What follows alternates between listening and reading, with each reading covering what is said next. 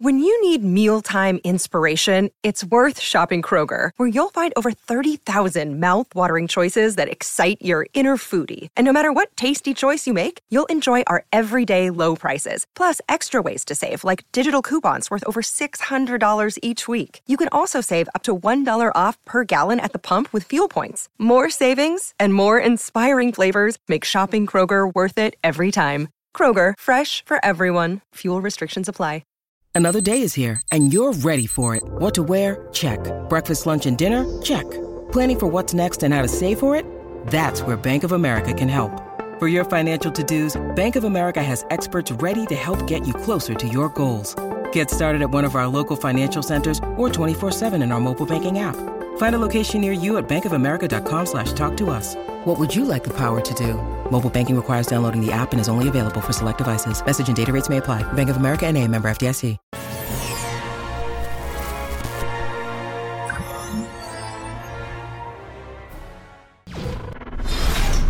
We would be honored if you would join us. Hey everyone, how are you all doing? And welcome to today's 9th installment of the Luke's Point of View series. I'm so glad you guys are enjoying it, so let's get right to it. Today we're going to be covering Luke's point of view of Kit Fisto, the most happy and go-lucky and smiliest Jedi that has ever pretty much existed. So to give a bit of a backstory on Kit Fisto, he was a Nautolan Jedi Knight. Kit Fisto traded his traditional role as a negotiator and peacekeeper for a generalship leading Republic troops. As part of the Jedi rescue mission to Geonosis, he fought separatist droids and saw the first shots fired in the Clone Wars. Kit was a capable fighter on land, but as a water-breathing Nautolan, he particularly excelled at underwater combat. He led clone troopers into battle on Mon Cala, helping keep Prince Li Char safe from separatist troops hunting him. Kit survived the Clone Wars, but met his end when the Jedi tried to take Supreme Chancellor Palpatine into custody. He wasn't prepared for the ferocity of Palpatine's assault on the Jedi, and a lightsaber slash ended his life. Now, if you guys will remember, Kit was actually the last Jedi before Mace Windu to get killed by Palpatine, which is saying a lot, actually, considering that Mace was so extremely powerful compared to the other Jedi Masters and Jedi Knights. Kit was, I guess we could say, in that battle with the other Jedi there, at least the second most powerful after Mace. So, once again, here's what Luke has to say about him, and I think it's really cool that Luke even knows who he is.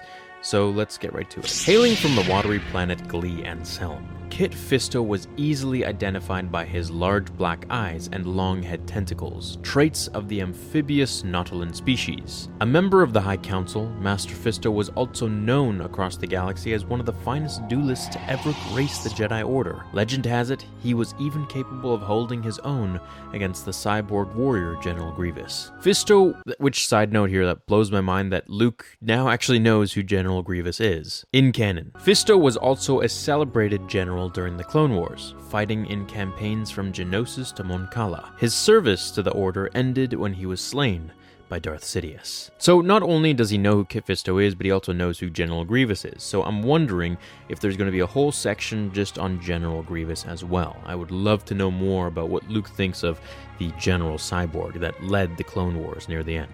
Something else I'd also like to know, which I'm hoping that they're going to cover it once the full book comes out and we'll get to see it, is what Luke thinks about Master Mace Windu.